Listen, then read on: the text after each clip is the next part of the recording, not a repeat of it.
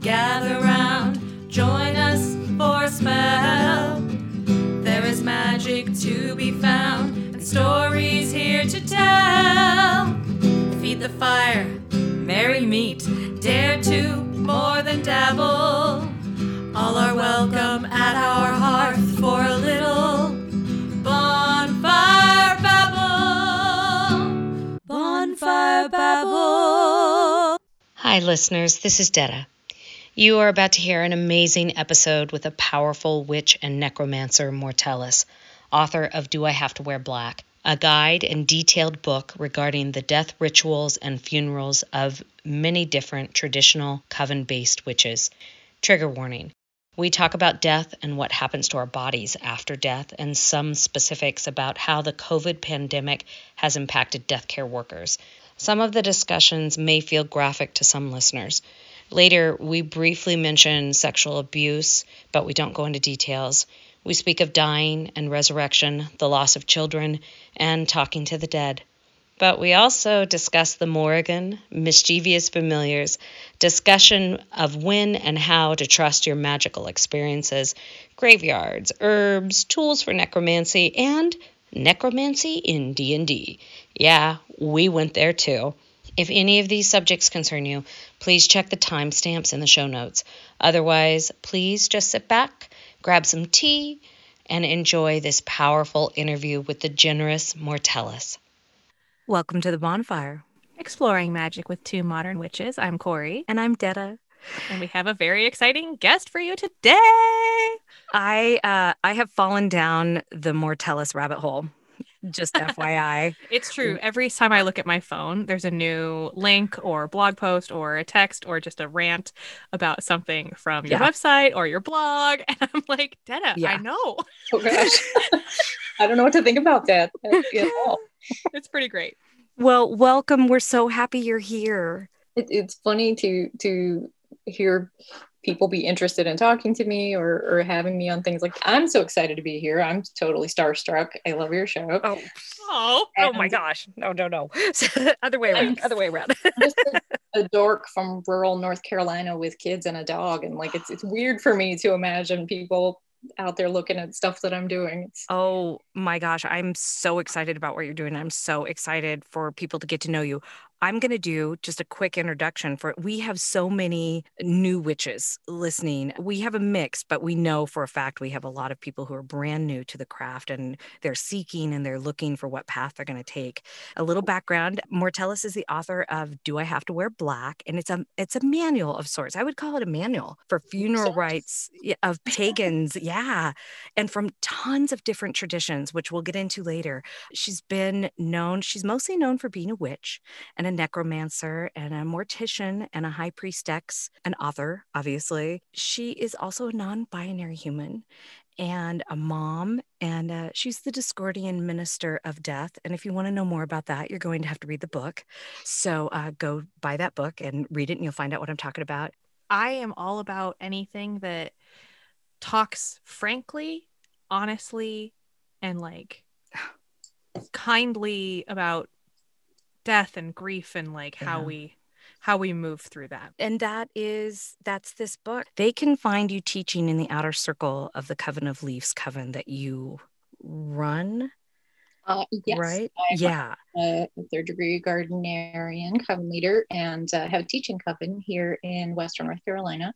Do you have to be in North Carolina to take from you, or can... That's a fun question. It used to be rather different, but now in the times of COVID-19, we've been experimenting with digital outer courts, which is very exciting. Yeah. There are certainly parts of the tradition that are best experienced in person, and some must be initiations and all that kind of heavy jazz. But we're trying it out. We're doing some fun stuff with the online experience. After I went down the rabbit hole I then went, I wonder if because I've only looked in Washington State, I wonder if you're part of Gardarian Seekers on Facebook. And lo and behold, I am. you are. So am I going to be getting a secret letter from you? Yeah, I will just say yes. I will not be coy about this at all. Okay. Yeah, I think so. But I was like, could I travel there? I actually talked to my wife about it already. Could we travel out there? And but before we get into some serious questions, and I'm not that this first thing that I'm about to bring up isn't serious, because Corey and I agree that it is. I think something that maybe a lot of people don't know about you unless they're following you on Instagram is that you're a crafter. Yes. And we have to talk about, Corey and I have to talk about the whistle that you recently made. So cool. Right here. Yeah. I would blow it for you, but it is very loud. It is so loud. My ears appreciate your kindness there. Yeah, one thing people really don't know about me, I'll give you some backstory. Doxing is a big thing. I went through a doxing recently, so I just leaned into it. It's like, if you want to know everything about my really boring life, here it is. I mean, you should do something with it, I guess. I don't know what you want, but when I was 17, I ran away from home, and growing up in a fundamentalist cult, I had zip nada to start my life with. I had no education, elementary, middle, or high school. Zero, none. Being a person who ran away from home with no education, what did I do? I joined a carnival. So I spent a decade traveling with a carnival doing face and body art, special effects makeup, and I've done face and body painting forever, like my whole life, forever. Oh my gosh. So that was a huge part of my life. And then when I got to a point in my early 20s where I went, I'm going to do this school thing, I went to a community college. I have no education. Can I have some, please? I'll take one education.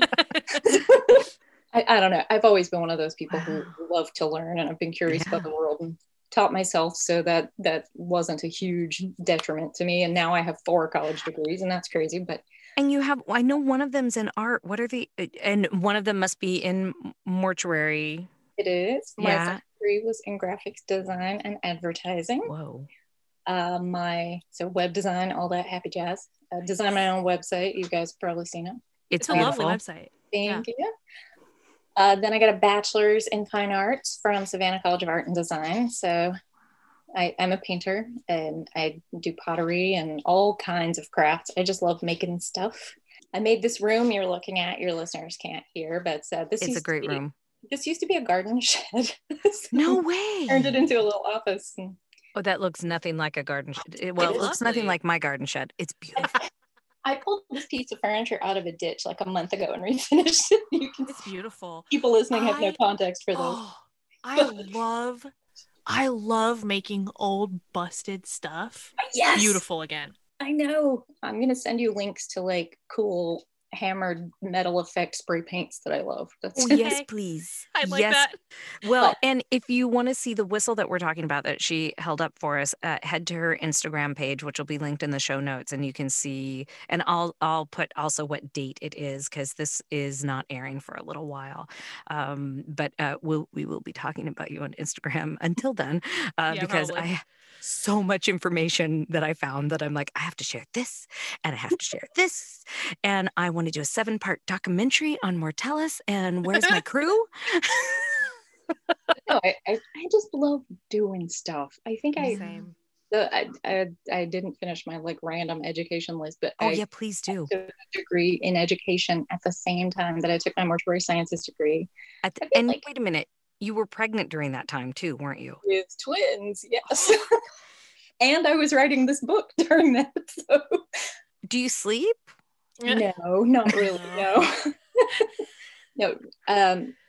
I am a CPTSD sufferer, the aforementioned terrible childhood, and I really don't sleep a lot. So I have turned my insomnia into good, I hope. I spend my nights doing things like taking all the training modules on the American Red Cross website and becoming a certified notary public. Wow. I volunteer as a listener on 7 Cups. So I lay awake at night and do stuff.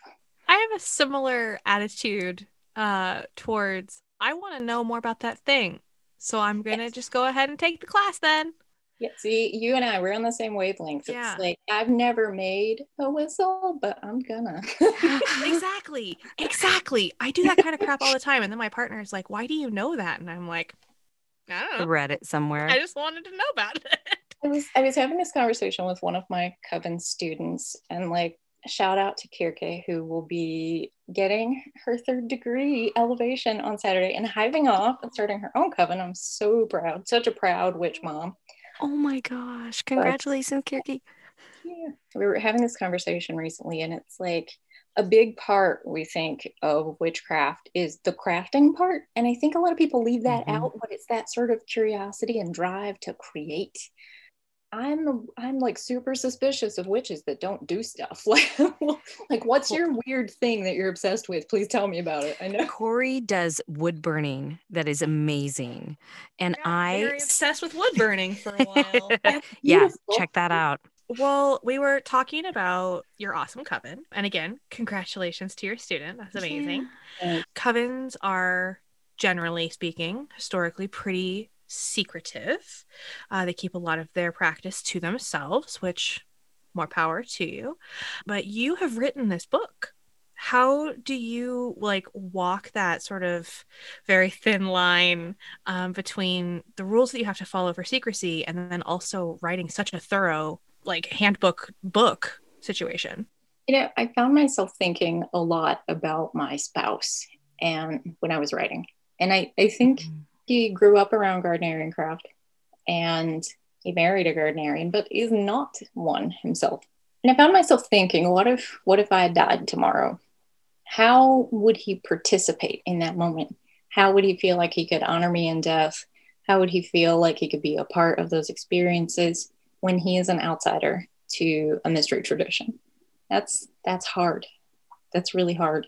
And I took a hard look at sort of what that must look like for other members of our tradition who have children who are grown and never became a part of the tradition. And I wanted to make something for them. So step 1, write everything from scratch. Not breaking the rules if I made it. That's new. Right. I did try really hard to rely on quoting things founders of our tradition said and finding tidbits of context I could put here and there. And of course, there are things I left out. And I think for any Tradcraft listeners out there who have read this book or who haven't and are curious, you'll notice a lot of my language is coded. There are things in there that might not mean anything to you if you're not an initiate, but you would read that sentence and know what I meant otherwise. So there are little clues in there, I think, for people. I wanted to sort of dispel that idea that there isn't a place for an outsider to participate. I mean, we have outer court for a reason. We have those spaces for people who are not yet initiates. And there's no reason that they can't be welcoming to family in a time of loss or a time of transition, like a birth or these huge rites of passage in life. And I hope that I succeeded in walking that fine line. I certainly sent it to plenty of elders in the tradition as I was working. Just, is this too much? I don't know. But I think I found a happy balance, I hope. I think, too, what a beautiful place to come from, like, wanting loved ones to participate in your life and then the end of that life. I just think that perspective is incredibly, like, beautiful and important. And, like, I don't know if I don't really think that way all the time. And so, like, that's a really great way to think about how and what you say. Is like, how can I include the people I love who don't necessarily walk the same path as me? Right. I had an experience when I've spent a ton of time volunteering and lab assistanting and all that kind of stuff, and then clergy work as well. I've just been kind of around death a lot, and I was in a situation a few years back where I was assisting in preparing the body of someone who died in an motorcycle accident. Oof. And this person was clearly a Norse pagan. Their tattoos gave them away. Wow. The things in their pockets gave them away. Their personal effects And I reached out to the family to ask if they had any special requests. And they were heartbroken to confess that they didn't understand it and had no idea how to celebrate him. So I found myself, here I am, a Gardnerian Wiccan, being called to be a Universalist. We were talking about this earlier. I have to, sort of figure out who are his kindred and what do they do and what do they celebrate, and who are his gods and what are his oaths and how can I help this person. And my goodness, if there was some kind of resource for that family to figure out what they could do for him. So, I was able to put myself in a situation where they were able to participate in those rites in a way that didn't make them uncomfortable with their own faith practices, which were not his, and bridge the gap to what was important to him. And that's huge. That's enormous, that sort of peace that you can give a person. I was just going to say, what comfort to be able to bridge that, even if they think they didn't approve. I think the not knowing is what confuses people so much and makes them think, oh, I'm definitely not going to agree with this. And then they hear some of the practices and see some of the rituals and go, oh, yeah, no. Oh, that's beautiful. That's what I felt reading your book, even though I know I'm aligned with a lot of it. But even so, there was so much of it that was just like, oh, I felt a lot of joy reading your book. I found myself in this position. Obviously, I could not include every faith practice. That's not possible. No. I had to sit there and really choose carefully. Most of them are Western practices, Eurocentric practices. I certainly didn't want to step into the realm of explaining anyone's cultural practices and so on. But up to a point, some of the choices I made were to show the widest variety to funeral workers, because I wanted to be able to show some really disparate practices that would give them a foundational understanding of the types of requests they might receive from a pagan family, so that even though you might not find your faith practice, you can point to different areas of the book and say, this works for me and this works for me. And you can piecemeal those things together in a way that works. Well, and like I mentioned earlier, you also give enough citation and information that if somebody wanted to investigate it, they could jump off of that. It sparred. So my wife and I have talked about end of life and made a lot of plans and stuff, probably more than most people that we personally know. But reading this, we had conversations that we hadn't thought to have yet. And she turned to me and went, oh my gosh, how have we not had these conversations yet? I don't know, but we haven't. So it really spurred us. So this book is just so awesome. And it's so perfect for right now because we are going through COVID and there's so much loss, but I'm actually losing a lot of people, quote, not to COVID, because so many other illnesses are cropping up and not being taken care of in a timely manner. Mm-hmm. And so I know your profession in particular is getting hit really hard dealing with this all the time. You can see oh, she's pointing to bags under her eyes. It's bad look, everybody. It's bad. Tired. I can imagine you're tired. For your listeners, there's literally a psychological condition that's assigned to people in death care work. We call it compassion fatigue. When hour after hour, day after day, week after week, month after month, you constantly have to be in a place of empathy for a grieving person. It's very tiresome. Not at all to that degree, but I, as a very empathic person, suffer from compassion fatigue from time to time. And if it's bad for me during COVID, I can't even imagine. Same. Imagine that the only thing you were ever getting to feel was grief. Just raw, clawing, angry grief of the people that just feel like something's been taken from them. Exhausting. And I can't imagine. I don't like to call myself a medium. I don't think that word really describes me very well, but I do interact with the dead on a personal level. So that's something I also have to field.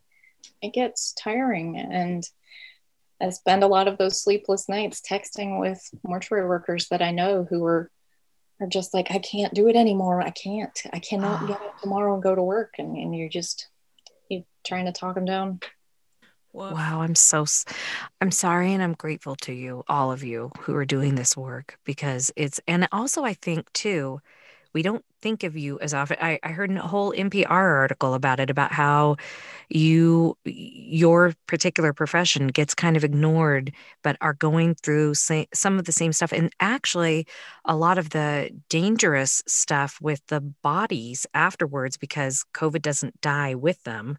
And this NPR article was talking about that and how you kind of get ignored over the nurses and the doctors who are, because you're on the front line with them.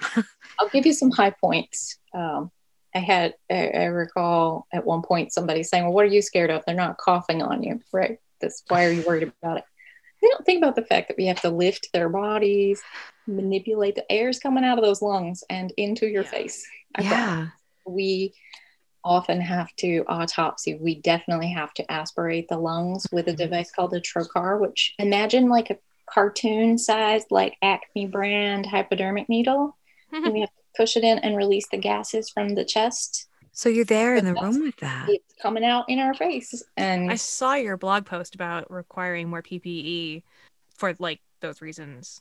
We've talked about in our industry about how long COVID can live on the body. Normally we think of embalming as a process that's, if not sterilizes, disinfects the body. It kills a lot of viruses, basically the process. But we have found live COVID on an embalmed body as much as 18 days after death. And they're just constantly around you. I don't want to sound dramatic, but just mountains of bodies. There have been points where we've had like these giant 18-wheeler freezer trucks, and you're in the dark in there, probably wearing a trash bag for a gown and a bandana tied over your face, hoping the thing you stepped on was not a person because you can't see. And it's just people stacked like firewood. And that's just so much. And then they tell you at the end of the day that you're B class for equipment. So they've already given away all the masks or all the whatever. How are you B class? How does that happen? Or we delivered coffee and donuts or whatever, but they're not for you. Or what? We're covering someplace to sleep, but not for you. Like most of the volunteers who have done mortuary recovery work during this crisis, including myself, were responsible for our own food, lodging, travel, and we're not getting paid at all. So you talk about going in the hole for a year just to be able to help. It's scary for a lot of people. I bet it is. Oh, I'm so sorry. All that to say, if anybody out there is feeling generous, go pick up a dozen donuts and take them to your local funeral home or your morgue or whatever, because those people are tired. I bet they are. Kidding. Yeah, that's definitely. I couldn't remember if I heard you talk about it or read you talking about the trucks, and that this is not fake news. So hate to dispel your fake news. Yeah, I'm so sorry, Martellus, but thank you for sharing that with us.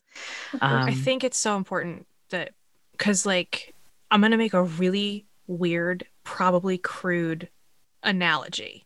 Go for it. I feel like in the same way that most people don't know where their meat comes from, they don't understand what happens to your body when you die. Oh, yes. And like, I know because my mommy is a nurse and she's been a nurse my whole life. Yeah, and also I'm just kind of morbid and weird and I want to know everything. So I've also died in a lot of plays, and I always like to know what happens to the body when they die the way that I die in a play. Got hanged once. That was a weird one. Lots of weird crap happens to your body in that situation.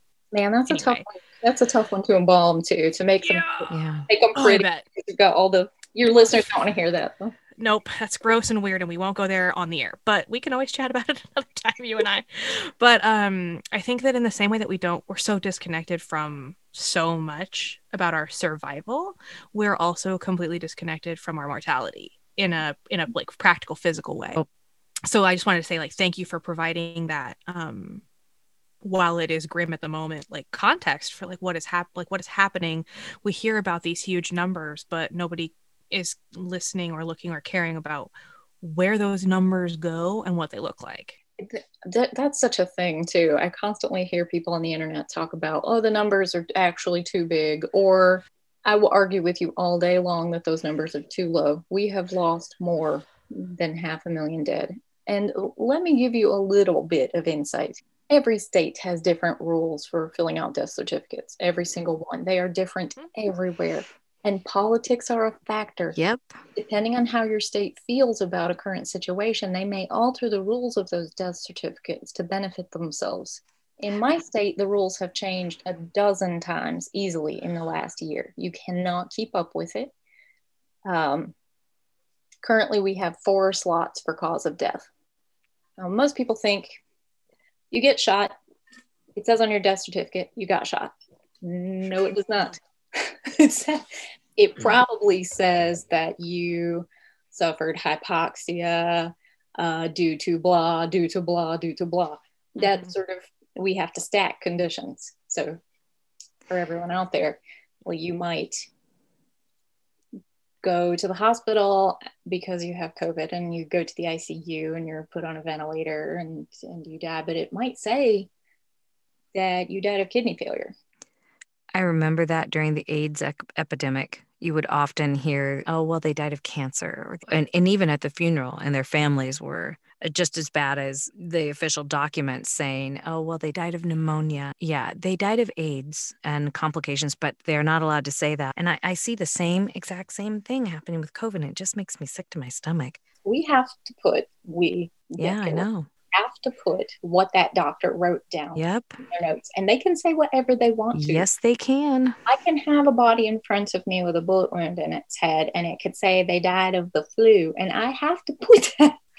Yeah, I have to put contributing causes, or I could demand that it's suspicious. But when you're getting dozens and dozens a day because we're in a pandemic, that's really hard to keep up with. But our person who died of kidney failure might have kidney failure complicated by diabetes, complicated by being in the ICU. Yeah. And by the time you filled up all your little lines, you've got no room to say they had COVID and that's why they were even here.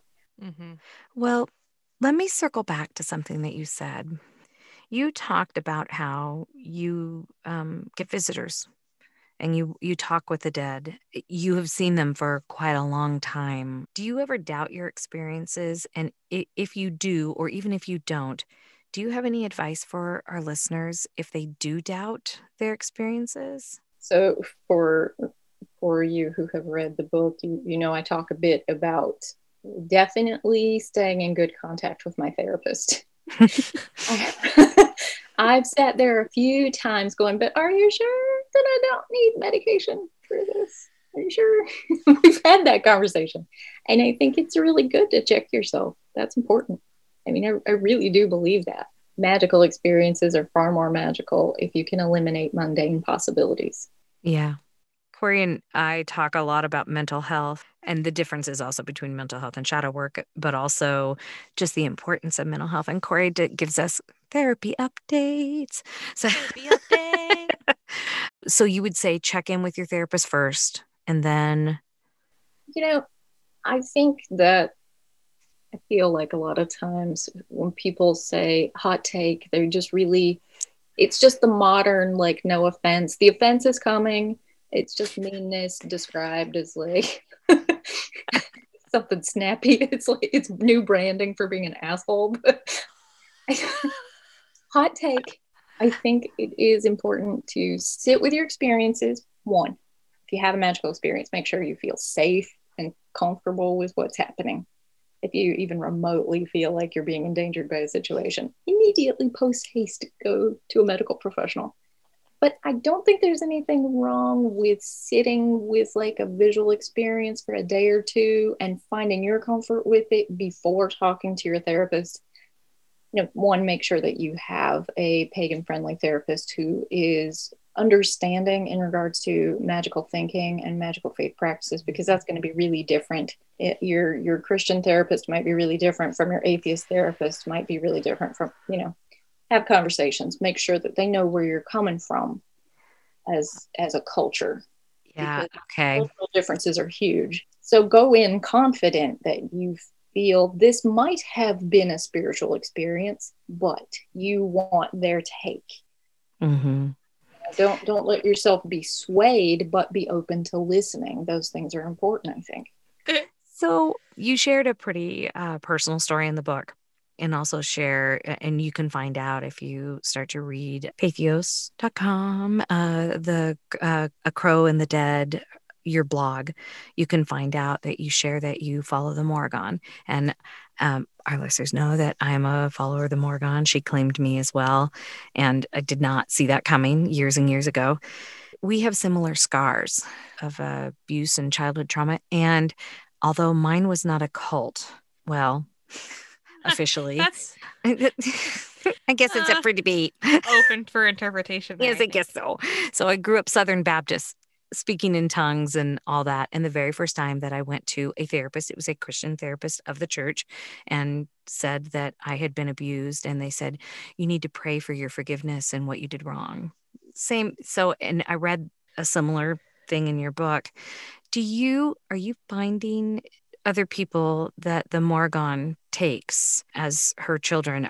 But since you're a coven leader, I thought, and I don't want to violate any privacy stuff, do you find that followers of the Morrigan have similar scars? I don't know. That's a tricky question. I've definitely met quite a few people since I wrote the book that have come forward or emailed me or reached out to say, you basically wrote an experience that I had, or that's what death looked like to me, or everybody talks about a tunnel, but for me, it was like what you wrote. And that's been so huge, because when I sat down to write that book, I had no intention of putting that in there at all. Wow. Do you get that not at all willing to compromise voice over your shoulder saying this goes in? Yep. I'm here to collect on that debt. Yep. Write it down. Had that conversation. Yeah. Hence, we have a podcast. Yeah, that's the reason we have a podcast. So you know, talk about something just vulnerable. I think, I don't know. I'm just going to be like a crappy human for a second. I think a lot of us who grow up in situations like that, and especially who've survived those kinds of things, we sure love our walls. And we sure love to be tough and strong, and I know stuff, and how dare you? I've never cried a tear in my life. Don't look at me. You're crying. That's right. We're all we're cagey and defensive in this. It makes us feel very safe, I think. So to sit down in front of a keyboard and have this deity that I've worked with for my whole life, pretty much. Yeah, you were 5. I was 5. Say, hey, guess what? I know you're writing about funerals and stuff, but I've decided today you're going to talk about getting raped as a kindergartner. So, yay. And you don't want to be seen as weak. And you know there's going to be the one person who's going to use it against you. I got an email one day from someone who was mad about an article I wrote, and they were like, that thing that happened, clearly they didn't do it hard enough, you know, because people are horrible. Right. People are the worst. People are the worst sometimes, yeah. And there's always going to be somebody who's like, that just sounds like a really good story to have written. It's not. That was not fun. So you don't want to deal with it. And I didn't want to write it. But I can see now that it was important, I guess, because I've realized that on the one hand, it's been this sort of link between a lot of her devotees. Like, yeah. Look at us having this connection, right? Right. But also I've encountered a few people who have found a lot of peace in just hearing that there was some place to go and something to see. And that's been important. And I'm glad that I did that, even with all the bad junk that's happened. But well, I deeply appreciated it. And it was inspiring sounds so trite. I don't mean it to sound trite. It was encouraging it was encouraging to hear and to go, okay, because I have shared with Mortels. I wrote a one woman show that kind of dealt with this this issue, and it was incredibly vulnerable, and not nearly on as large of a stage literally as what you are as an author out there sending the baby out there in the world and it being out there in print. It's a lot different than a live theater experience, and it was just incredibly encouraging. And it went back to, for me, it's like, oh yeah, and listening also to where you went when you died, it was like, oh yeah, that sounds really familiar. It all was just really, and it was very validating as well as encouraging. So I really appreciate that you were vulnerable enough to share it with us. So thank you. I don't think I had a choice in the matter. You're welcome.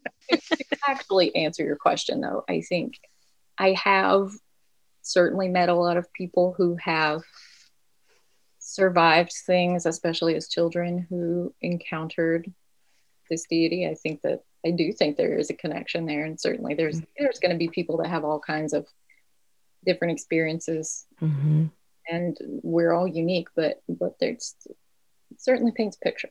Yeah, it does. I had a person tell me once years ago, when I was but a wee baby pagan who knew nothing about anything. I tried to talk about the Morrigan a little bit and what my relationship to her had been. And they got really mad at me. They seemed just annoyed about it. They were like, the Morrigan is not a mother goddess. She's not a mother figure, blah, blah, blah, etc. We literally just had that conversation recently. Because somebody said the exact same thing to me. And I was like, well, the Morrigan might not be a mother figure to you, but okay. Wow. Let me lay this down for you. And as a non-binary mother of 3 children, this is an important message for me. Maybe we need to adjust our perception of mothers. Maybe it's fucking-K for mothers to be non-binary and to be strong and to have a take no shit attitude. They don't all need to have a fucking daisy crown and be perpetually pregnant. Can we just not at that? Yeah, and mothers are so much more than nurture. Yeah. They're nurture and protect and fight, and like they're soft and they're hard, and I think that's important. Well, I don't know about you, but I found her badass protection very nurturing. Yeah. It was where I lived. Yep.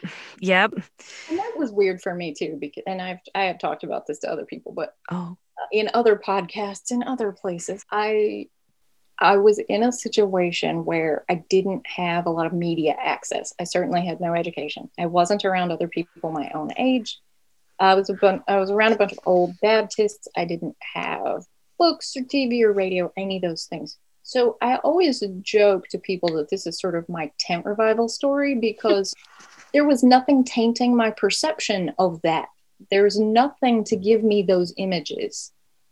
So when I went to that place and I saw those things and I met that person and I saw what she looked like and I heard the words that she said, they were raw for me. There was nothing to tell me what that was supposed to be. So when I spent the rest of my young life from age 6 to, when I ran away, I had no name for her. I just knew what her symbols were. I knew she had a spear. I knew crows and blackbirds were hers. I knew, I don't know. You knew. Mental list of like UPG of what this figure was. So when I stumbled on her in a book and it was like, she's real, which was like this. Yeah, that's okay. With the tablets in the woods or something. That was. So now I just have to glom onto this. So you grew up Baptist? My parents were Free Will Baptists, but also chilled with a lot of Mennonite folks. Oh, and yeah. A lot of Word of Faith folks. Yeah. Got a little scary. Eerily familiar. Yeah. And carted about like the Tiny Partridge Family to sing in choirs and go to tent revivals. We attended a church for a while that was not but an army mess tent in the woods for like months. Yeah. Yep. During the summer. Mm-hmm. Yep. Like singing and like testimonies and people jumping through pews and stuff. Yes. We just talked with Cross Culture Christian. He chatted with us and he asked about our experiences. And yes, tent revivals and all that kind of stuff were mine. And Corey was Methodist, I think. Mine right? was the casual but insidious suburban Christianity that I grew up around. Different but worse. It's different. Very different. I went to a couple of they called them convo. It's like a gathering.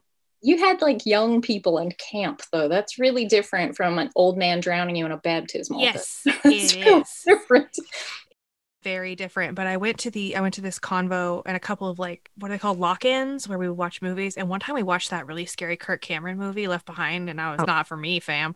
But I went to convo once, and I remember these kids, and we were just sitting around, and they were talking about like I don't even know stuff that sounded like so made up at the time, and it felt so performative.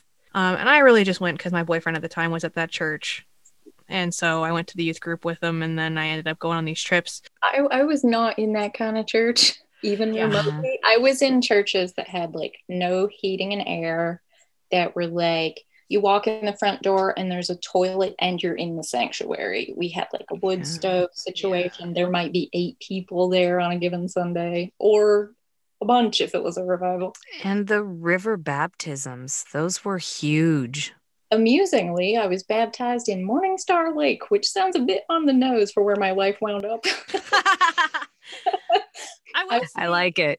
I was baptized 7 times as a kid. Holy cow. It did not stick. I will say my favorite thing about church always was hearing my Aunt Linda sing. That's one thing I did enjoy when we would go on Easter and Christmas to the St. Bede's Episcopal Church. I got to listen to my Aunt Linda sing, and like that was all right with me. I can't even remotely say it would be a lie to say I have not felt the presence of that deity in those spaces, especially like music was such a huge part of it.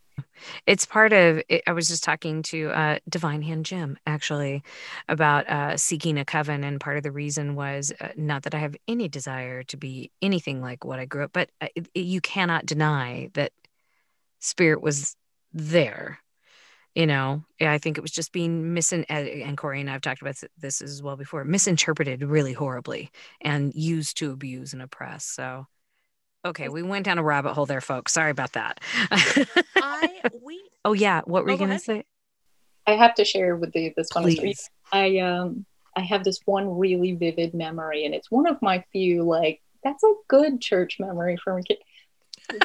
We had this young pastor. He had only just declared that he had received the calling. You know, that was kind of, and this was the kind of space where like women don't wear pants. Everybody's got the long skirts. You wear your hair long, your hair's covered. I don't know about you, but we had the ceremonies where like all the men lined up, and the women, we had to like cry on their feet and like dry their feet with our hair and shit. Like that whole bit. I see your face. Like we lived the same life. But that's some like super creepy, weird patriarchal stuff. It was horrible. Talk about misinterpreting a Bible story. We could do a whole episode on that. Nevertheless, we had this young minister, and he's vehement. You know, he's caught up in the moment, and it's it's the best kind of religious theater. You know, and he shouts out. It's all in one motion. He's like jumping up onto a front pew, and he's saying that God has a hold of him like his suspenders have a hold of his pants. But as he does that, they snap. Oh no! Loses his pants. So God didn't have a hold of you. There you go. I wonder if that tumbled him into a little crisis of faith for a second. Oh, it was a great moment, though. That is a great moment. It definitely stuck with me as a kid. It is no secret, based on who you are, what you do, your website, that you are a necromancer. I have a sort of 2-part question. What the heck does that mean in a real world context? And 2, how do you get from necromancy to necrobotany? Because necrobotany is the dopest term I've ever heard in my life. Well, One, I have to preface this by saying that I play D&D and video games, and I'm just a big old nerd. And hell yes. What's your class? What's your race? What do you play? okay, so I'm a 4-star Paizo GM for Pathfinder, and I run. Shut up! Sorry, I didn't mean to yell. First gen all the way, because fuck anything the young people are doing. Do math, god damn it. We're playing 5e right now, but it's pretty fun. So sad. So sad. You could be ashamed. So I really think that games like that have super ruined the idea of doing any kind of death magic, because I think they've given a perception of what it ought to be. And thank to you, Diablo and Gauntlet, for doing that. We all have like skulls, like pauldrons, right? Yep. I hang mine in the closet. They're out for dry cleaning right now, but So necromancy started out at a point as being your friendly neighborhood magic worker. It was a pretty all-purpose term at a point. And it was a service that anybody might give their community, just like a mortician or a death worker. It was someone you could call on to help you in those times of transition. And that's an oversimplification, but I'll throw it out there. And I love what Daniel Ogden says in Greek and Roman necromancy. He says the question isn't why did ancient people practice necromancy? The better question is, why don't we today? Because it was so pervasive. But then we move on up to like the 1500s, and Catholics went, we do a bunch of necromancy and we love bedazzling corpses and stuff. But we don't want those people to do it. So it's probably demons. I'm sorry. Bedazzling corpses is the name of my new all-girl rock band. TM. We take a non-binary on basis. Yes. Femmes and thems in my rock band. Oh, fuck, that's a funny phrase. That is amazing. I'm back. Nobody does necromancy quite like Catholics. I mean, it's true. What are they doing when they're interacting with saints? What are they doing with ossuaries? What are they doing with reliquaries? Under every altar is some human bones that are probably from the 13th century, but they claim are, right.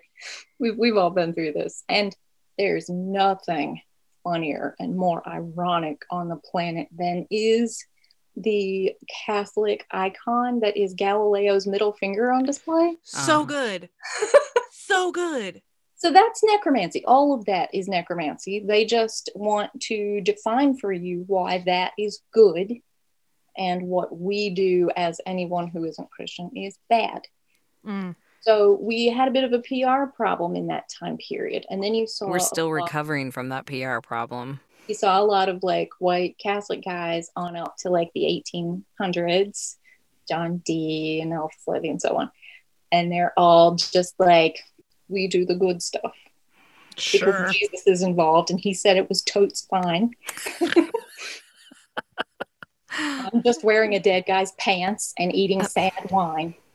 And there's nothing evil about this. So that we had that whole thing going on for a bit. And then we tip over and we get things like some early sort of sci-fi fiction type stuff that starts using that kind of we see a lot of like zombie stuff and so on. And that becomes a fun trope in fiction, right? Well, I was going to say there's tons of urban fantasy that deal with necromancers. They're always the villain, almost always. And they're almost always up to no good. I've emailed so many higher-ups at Paizo talking about how death magic should be intrinsically neutral. Why is resurrection a goodly spell in D&D, but reanimation is evil? Why is magic jar not evil, but animate dead is? Those are way worse. Fireball is to whom it may concern. Why is that not evil? But if I raise this Thunderwave. Thunderwave is a very destructive spell. If I raise a corpse in D&D, for example, to ask them who killed them and then let them rest, that is evil. And I've done an evil thing and everyone hates me and like gods want me to die. That's terrible. That's like terrible. You literally just described Pushing Daisies with Lee Pace. Yeah. Right. Thank you. Oh God, that was a great show. But a wizard in D&D can cast or Pathfinder rather, can cast Magic Jar, which takes literally any container and steals your soul away and puts it in there and you own it now. That's not evil. Fucked up. Okay, they need to get on this. Come on, people. But to your significant other, I would say we are all necromancers right now. We're all practicing necromancy every single day. Like, think about it. Every time you go to the cemetery and leave flowers for your relative, every time you light a candle next to the picture of your dead grandma, every Christmas when you go, oh, Uncle Jeff, if only you could see everyone. Like, you are doing necromancy. You are interacting with the dead. You're working with that energy. I think that that's so important to think about, like, when you're working with the dead in any kind of way, because we talked a lot about different types of mancies, and literally it just means blank magic. So like cartomancy, card magic, osteomancy, bone magic. Like, it, death magic encompasses so many things. It encompasses the taking care of, like, to my understanding, of course, please correct me if I'm wrong, but it covers everything from taking care of the body when it has passed, to the mourning process, to the like grief and letting go process, to like the healing process even. So the etymological origin, I'm such a dork. The origins of the suffix... No, we do this all the time. This is love great. This crap. The origins of the suffix mancy really refers to divination. So typically when people hear the phrase necromancy, they mean death divination or divination that involves the dead. But you could interpret that more broadly to mean gaining knowledge from or communicating with, and really what doesn't fall within those bounds. You're building an altar or you're doing a spell, most of those things. So today, it's pretty broadly defined to mean any kind of magic using death. Mm-hmm. I could get into a whole thing about this, but just briefly, I'll say, I come from Tradcraft and Gardnerian, and, we've got this whole fertility magic's kind of our shtick, right? Right. I think that is a little bit broken. I can see you not writing a secret letter right now. I think that when we put all the emphasis on priestesses and witch queens and the goddess and life and birth, that we leave something broken, that we forget that we also work with reincarnation, which means death, that we work with the horn god, which is masculine energy, that we have to balance that scale.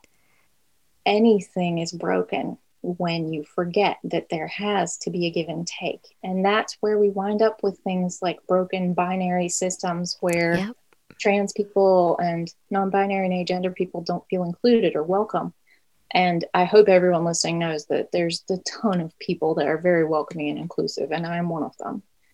But for me, it's less about goddess and god and man and woman and like moon, vagina, and horn penis or whatever. And it's life and death. I don't do good, bad, light, dark, good and evil, left hand, right hand. I don't get into that. But I will say this. Think about in circle magic. We cast a circle and we hold our thumb in the right hand and we walk around clockwise, building a cone of power, right? We think of left hand magic as something bad intrinsically. But what are you doing when you hold your thumb in your right hand, or when you're casting with your right hand, or you're doing right hand magic? What does it mean? If you think about the systems of your body, think about the vascular return from your heart, right? On the right hand side of your body, you have all of that venous return, all of that just sort of toxic, deoxygenated, nasty blood returning to your heart, where it is resurrected in the left chamber of your heart and returned to your body as a life-giving force. Maybe left hand magic is really that reincarnation, that regeneration, that plenogenesis, that gift of life, so that when we walk around that altar clockwise, a thumb in our right hand, it's always about dying. It's always about death, because we are marching the clock forward. But necromancy is about flipping that on its head. that left chamber of your heart, just reanimating that blood to give your body life. You resurrect yourself with every beat of your heart. And I think that's really beautiful. One of the things that so spoke to me about something of yours that I read, that is, I don't think I think it's in your blog. And my mother was also a nurse, so I learned this really early on, but I love the way you phrased it, is that if our cells don't die every 7 years, if they actually go ahead and they do that transformation and they turn into cancer cells, they have to die. You have to start anew. You have to reincarnate. And we do that every 7 years in our physical lives. Our cells do that. And if they don't, we're in trouble. And that just spoke to me so much. And also my daughter's going through an ejection rate issue right now, and they're trying to figure out where it is. So there's a story that you share in your book about that I won't spoil, but everybody go read it. It's really awesome. It's a great story. And you just pulled me right in there as well with the heart doing that work, and that's what we as humans, it's just so powerful that I'm so moved and so touched, and it's so true. We were just talking about balance, new beginnings, and like death and rebirth, and how that's part of like the vernal equinox in our spring equinox episode last week, a couple weeks ago. Sorry, excuse me. Time doesn't make any sense. There's stories in, I'm sure every culture, but in my experience, a lot of cultures that highlight and emphasize the importance of death, because without it, new life can't happen.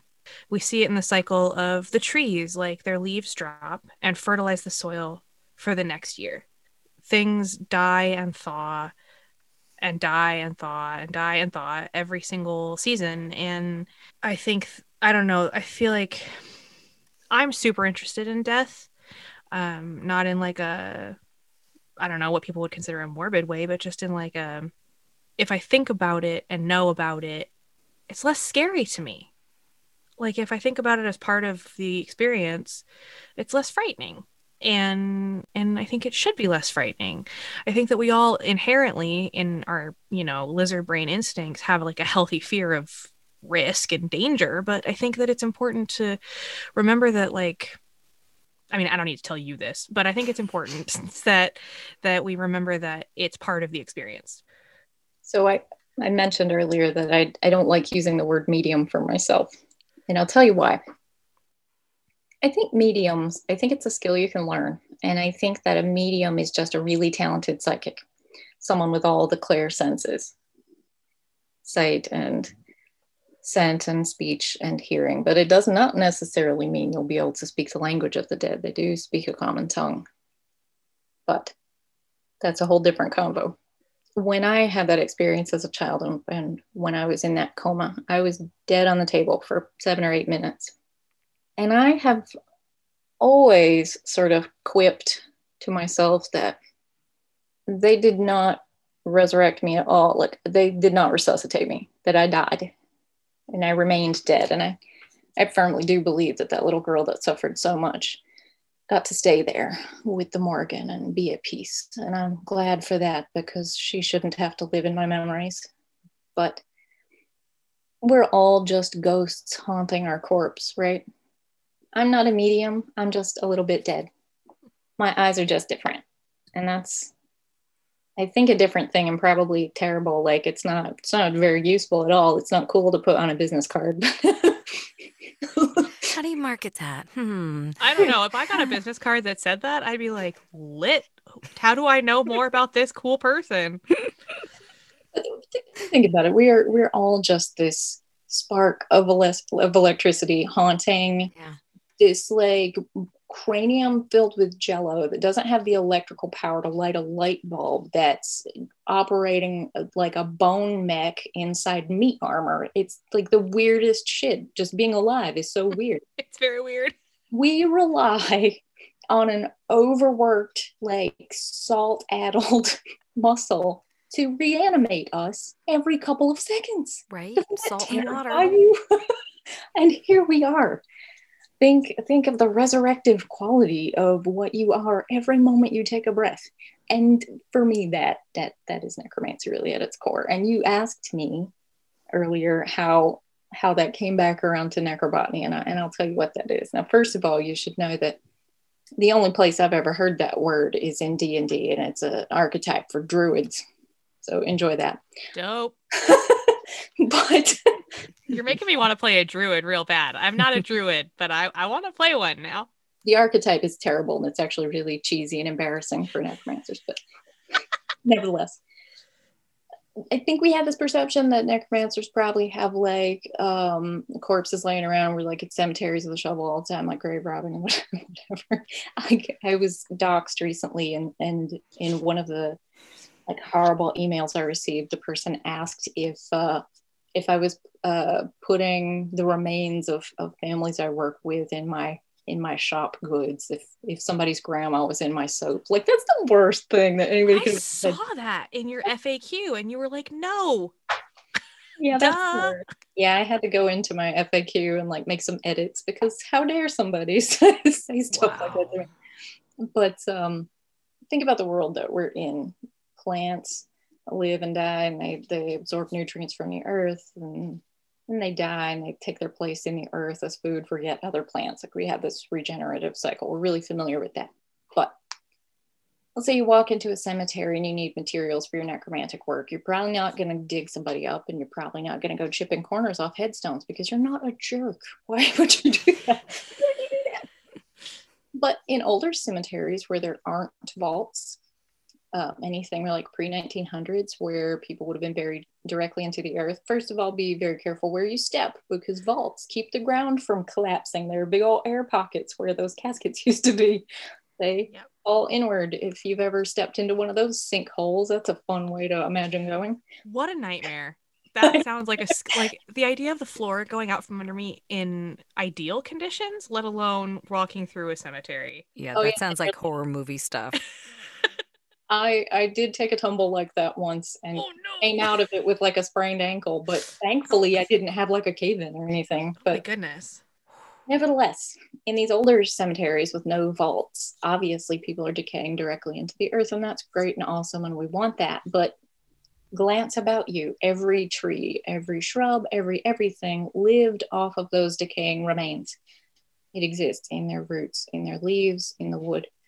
And I do not recommend you go about destroying plants in cemeteries, but look on the ground for fallen twigs and different things like that. And those are things you can use in your work. And that stick contains just as much dead person as the grandma you might have grave robbed in a video game or whatever. Wow. So, that's really important. I also love doing work with findagrave.com, which is something you do totally on your own time.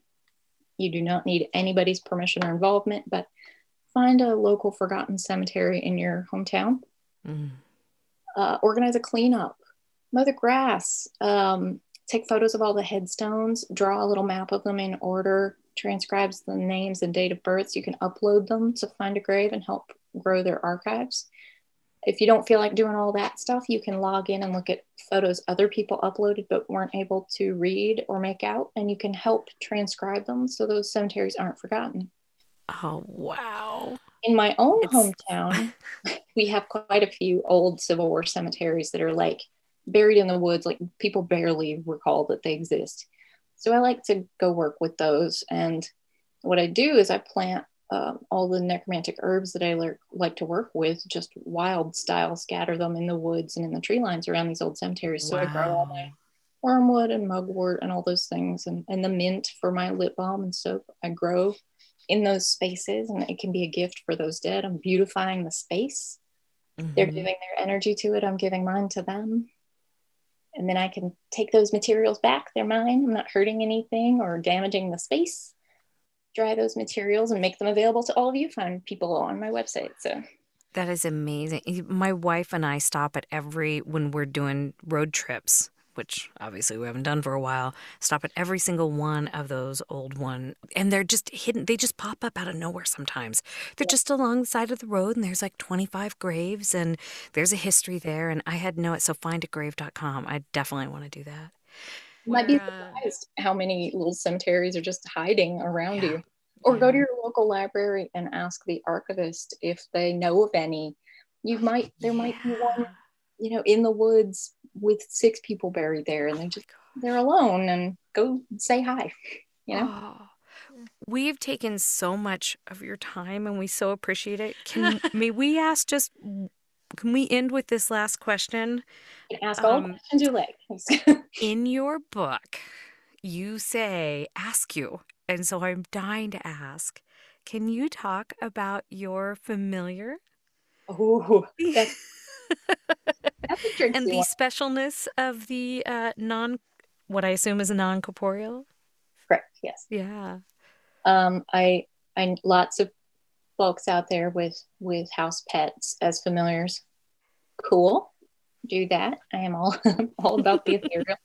I have a hobby. It's a dorky hobby. I like recreating crazy ass old spells from grimoires and stuff, like Greek magical papyri for days. I love doing weird stuff like that. So there's a ritual in there for summoning a daemon. For everyone listening, I'm not talking about like the red get with the horns or whatever. Daemons are a type of spirit, an intelligent spirit that gives guidance and advice. It's a buddy that you can summon up to be there for you and help you with magical operations. So I decided I was going to give that a shot. And this spell is nuts too, by the way. I needed the skull of a certain kind of animal. I had to sit on a roof and watch the sun both set and rise, and you can't fall asleep the whole time. Oh my goodness. But the big ask is you have to shave off all your hair. Part of the spell is shaving off all your hair. Damn.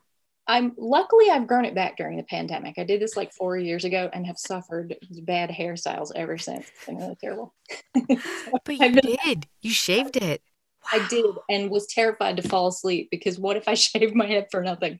It's totally right. That's motivation to stay awake. Right there. There you go. Big old thermos full of caffeine. And the one of the spell components again was an animal skull, and it was a bird that is on the migratory list. So I assuredly was not going to commit crimes for my spell. So I had to wait till I found one that got road killed or something. So it took me years to even do the damn spell in the first place. Pardon my language. No, no. We'll put a tag on this time. So here I am sitting on the roof of a chicken coop, because that's a roof, and it did not say how high. Thank you very much. I did not want to fall asleep and roll off of a house. I could have seen all these new scenarios of what could happen in the middle of this spell. Holy crap. It's very official and very legit high magic stuff, sitting on a chicken coop with a shaved head. And it is. In rural North Carolina. It's very official. So when the sun rose, nothing happened at all. Very anticlimactic spell. So I go to bed, and in the middle of the night, I find myself not sleeping. And you ever have one of those spirit experiences where the shadows just sort of have an opinion of their own? It was one of those nights. And that's when I met Veed. I so named him. He did not ever communicate a name to me, and has yet, because he's a jackass. And Veed, from the French, it means void. He told me once that he was made of, and I quote, the spaces between things. So interpret that however you will. But he's got all the personality of a sassy mammal in a Disney cartoon. He's just kind of a jerk. Mostly looks like a crow, but sometimes looks like a people. And he helps me, does things, ferries things to places. The primary task that I give him is eating grief at funerals. I take him with me everywhere, and I use him as a grief eater. It's a great ask. I talk to my therapist about said bird a lot, and she thinks it's very weird, or at least did until she saw him herself. Really? She did? That's amazing. That's amazing. He does not always stay with me. I think daemons definitely have a life of their own outside whatever they're doing with you. They are higher spirits, so he comes and goes as he pleases. If I call him for assistance, sometimes he comes and sometimes he doesn't. If I ask him to leave, sometimes he doesn't. He's just kind of a jerk. And amusingly, one of my twins can see him as well. Wow. Not both of them, but just the one. She talks to the bird all the time. Wow. So. Oh, Martellus, thank you for sharing so much with us. I also just want to say, I've never read a more poetic acknowledgement section, I think, ever in my life. It was beautiful. And the stuff you say about your children is, wow, we could all have been so lucky to have a mom like you. I just want to say. And then I read the back of your book. I squealed, and my wife was in the kitchen with me, and she's like, "What?" I said, "Come read. Does this mean what I think it means?" And the letters assigned female at birth. And it's yeah. And I was just like, that is what I think it is, isn't it? Because I hadn't read your bio yet in your blog. And she's like, that's cool. I didn't know. I don't know if you noticed, but I tried very hard to make sure that I'm gender neutral throughout with all pronouns in the book and references to familial connections and so on. That was really important to me. I have to ask you a question though. Yeah. So a couple of people have told me they were moved by the acknowledgments, and I'm just curious at this point. What was it about? What got you? Okay. Speaking the biggest one I got is I think it's to your daughter. Oh, for one thing, your daughter's name is Rhiannon. What an interesting goddess, not just the Stevie Nicks song. What a beautiful story Rhiannon, beautiful and heartbreaking story Rhiannon has. My beautiful firstborn, thank you for being there beside me always, even when it's hard. I'm proud of the person you're growing up to be. You seem to always question how you fit into my world, but don't. Never try and wear my shoes. Sorry. Go chase your own rainbows and live a life of beauty and adventure. I'll be here with a cup of tea when you need it. To my Soren and Luna, my twins, my sun and my moon, I love you so much. And you made the writing of this book so very hard. Many of these words were written with you sitting on my lap, crying, reaching, slapping the keyboard, and giggling. Vanna? Is it Vanna? Vanessa. Vanna, I want you to know that wherever life may take you, when you need family, you'll find it here. Vanna's a bit of an adopted daughter. We just sort of claimed her from a family that wasn't loving her as much as we thought was necessary. Yeah. As you can see, I'm crying. I cried the first time I read it too. I just found it so beautiful and such a beautiful note to Rhiannon about don't worry about where you fit.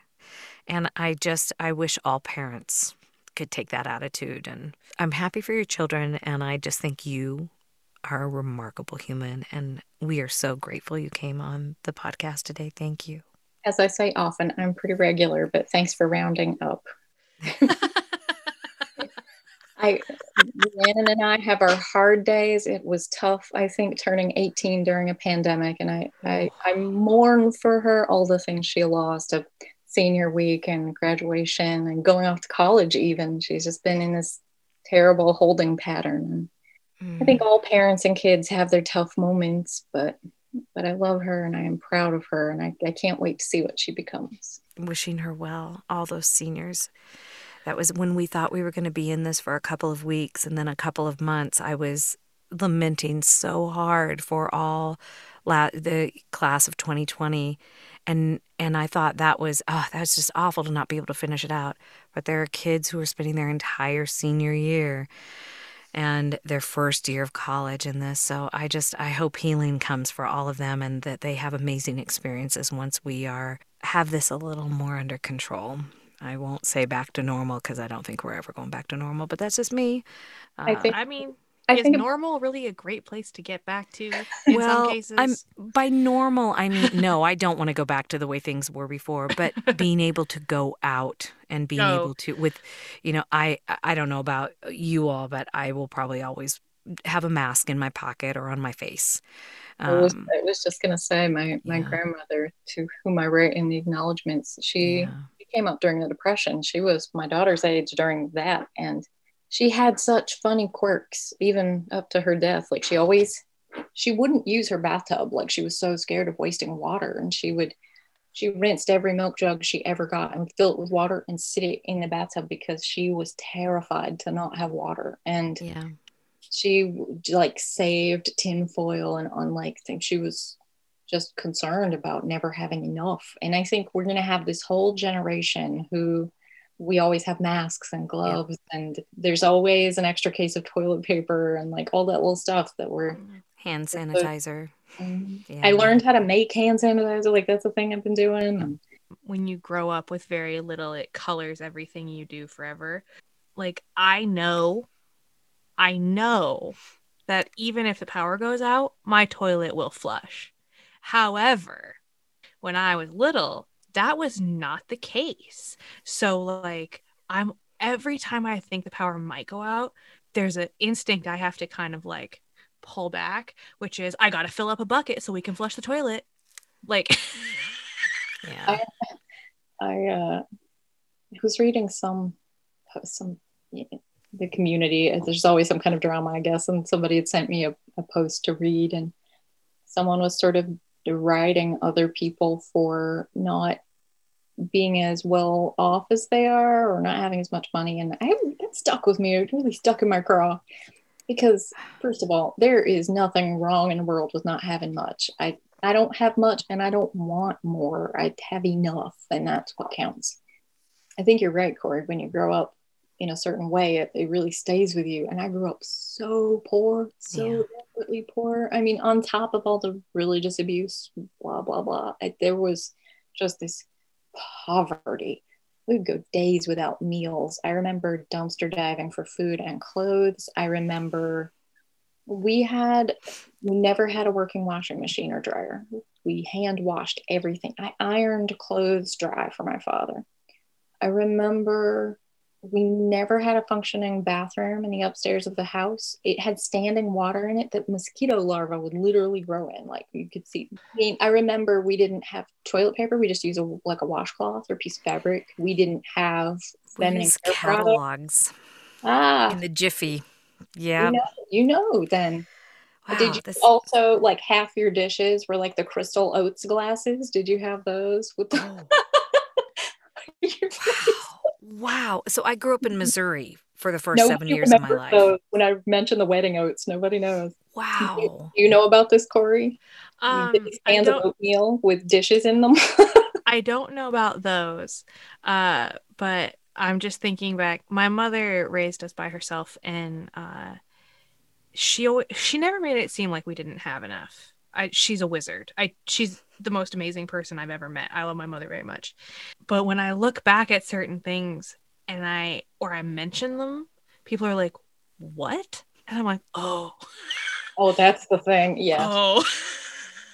I don't know. It's a little different for me because my parents, they were not loving people, and they were definitely very cruel. I'm very, very fortunate in that. Yes.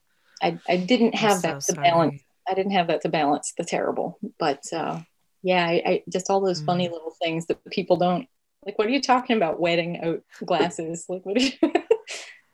Yeah, I have to say another thing that broke my heart, and I'm not gonna pry, but I'm sorry you didn't get to give the eulogy or be a pallbearer for your grandmother. I'm very sorry about that.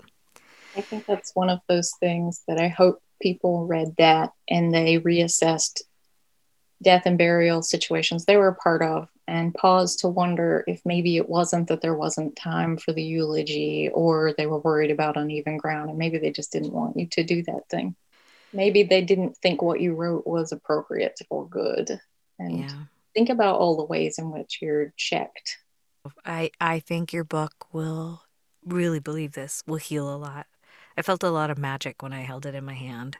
But it's true. There's just a lot there. So thank you so much. If you are up for it, we would love to have you back when, like, maybe before get you beforehand your next book to promote the next one when it comes out. We would love to have you back. And I'll see you on April 24th. I signed up for your class. So, and I heard you say somewhere that you have your past classes somewhere, but I went and looked for them and I can't find them, but I wasn't on my computer. I was on my phone.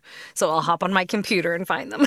They're on the store page at the very bottom. There's a little streaming channel. And I always tell people this, and I hope you'll give me a moment for it. But I strongly believe that information should be freely available, and I absolutely know what it's like to not be able to access information because finances are an issue. So I always put this out there for every single person, and it's on my FAQ. If you want to take a class, if you need something from my shop, if you need a reading, you need help, you need mediumship, you want to stream an old class but can't afford it, message me and I'll make sure you get it for free.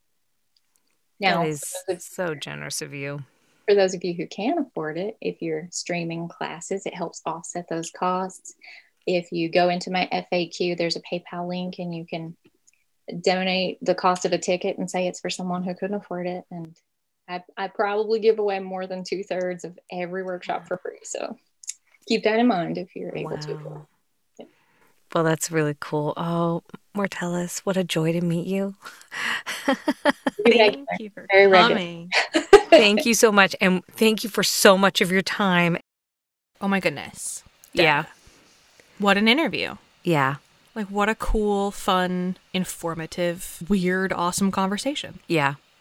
The book is, some of the big takeaways I took from the book is it's really important to know the rituals, feel the rituals, maybe even go through the rituals with someone you love. And I think it's really important to embrace death so that you can really live your life. Yeah.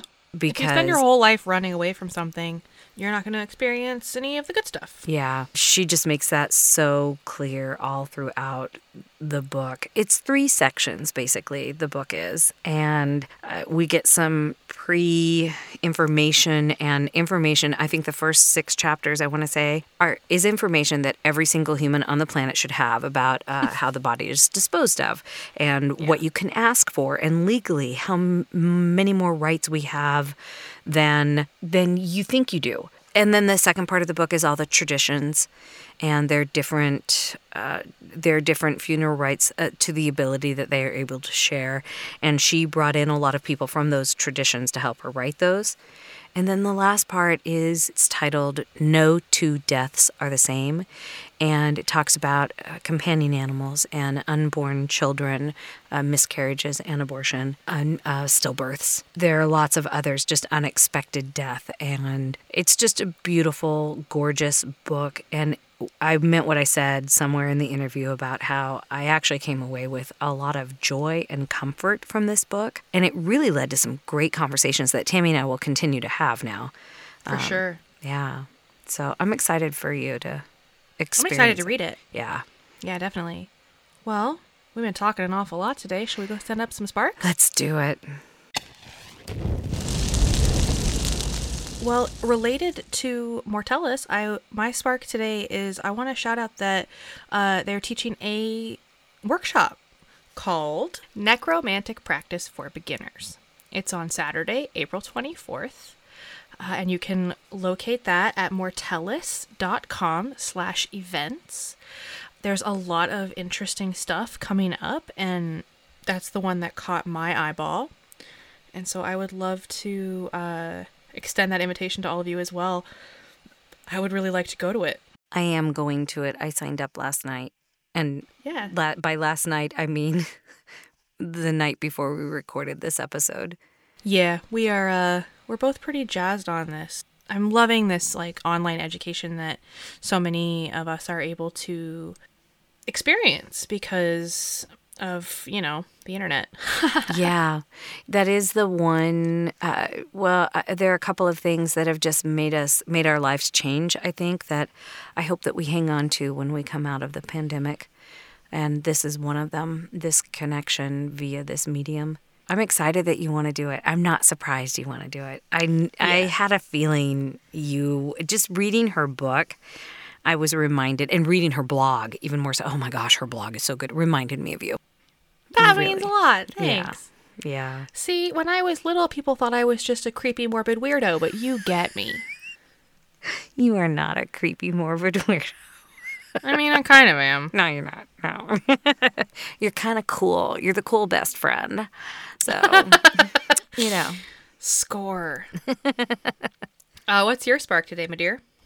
My spark is Priestess Miriam from the New Orleans Voodoo Spiritual Temple. I took one of her workshops at WitchCon, and she sang and she talked to us about her religion, how to become involved, really just communed and worshiped with us. If I don't usually say worship in regards to witchcraft or Wiccan practices, but that is what it felt like. And she was just this infectious, wonderful woman, and I just feel so blessed to have met her. Yeah, she was born in 1943 in Jackson, Mississippi, and she's been a mother and a priestess and the co-founder for a very long time. And I just, you need her energy in your life, so check her out. I love that. Yeah. I can't wait to find out more about this awesome person. Yeah, it'll be fun. Yeah, we'll make sure that there are links and handles and ways to access all of that in our show notes. Yeah. Until next time, y'all. Yeah, until we meet again, be well. Harm none. And don't forget, you are magic. You are magic. You're magic. You are so magic. You are so magic. Magical. You are magic. You are magical. All right. I'm good. Hey, everybody. Thank you so much for listening. And we'd like to ask you to rate and review us on Apple Podcast. And to press the little plus sign on Spotify to add us to your episodes. You can also find us on iHeartRadio and just about anywhere where you listen to podcasts. But if you want to reach out and talk to us, you can email us at bonfirebabblepodcast@gmail.com. That's where you can sign up for the newsletter or just ask us questions and hang out. You can catch us on Twitter at bonfirebabble, or on Facebook at Bonfirebabble Podcast, or on Instagram at Bonfirebabble Podcast, which is where we spend most of our time. Yes. We are also, hooray, on TikTok now at Bonfirebabble Podcast. Thank you, Corey. Woohoo! Woohoo! It's a little baby page right now, but we are recording things and putting them up. And our website will also start to have a lot more information, and that is bonfirebabble.com. You can also reach out to us in a more tangible way. We have a P.O. Box now, which is P.O. Box 16341, Seattle, Washington, 98116. We would like to acknowledge that we are on the traditional land of the first people of Seattle, the Duwamish people, past and present, and honor with gratitude the land itself and the Duwamish tribe. For more information, reach out to realrent.org.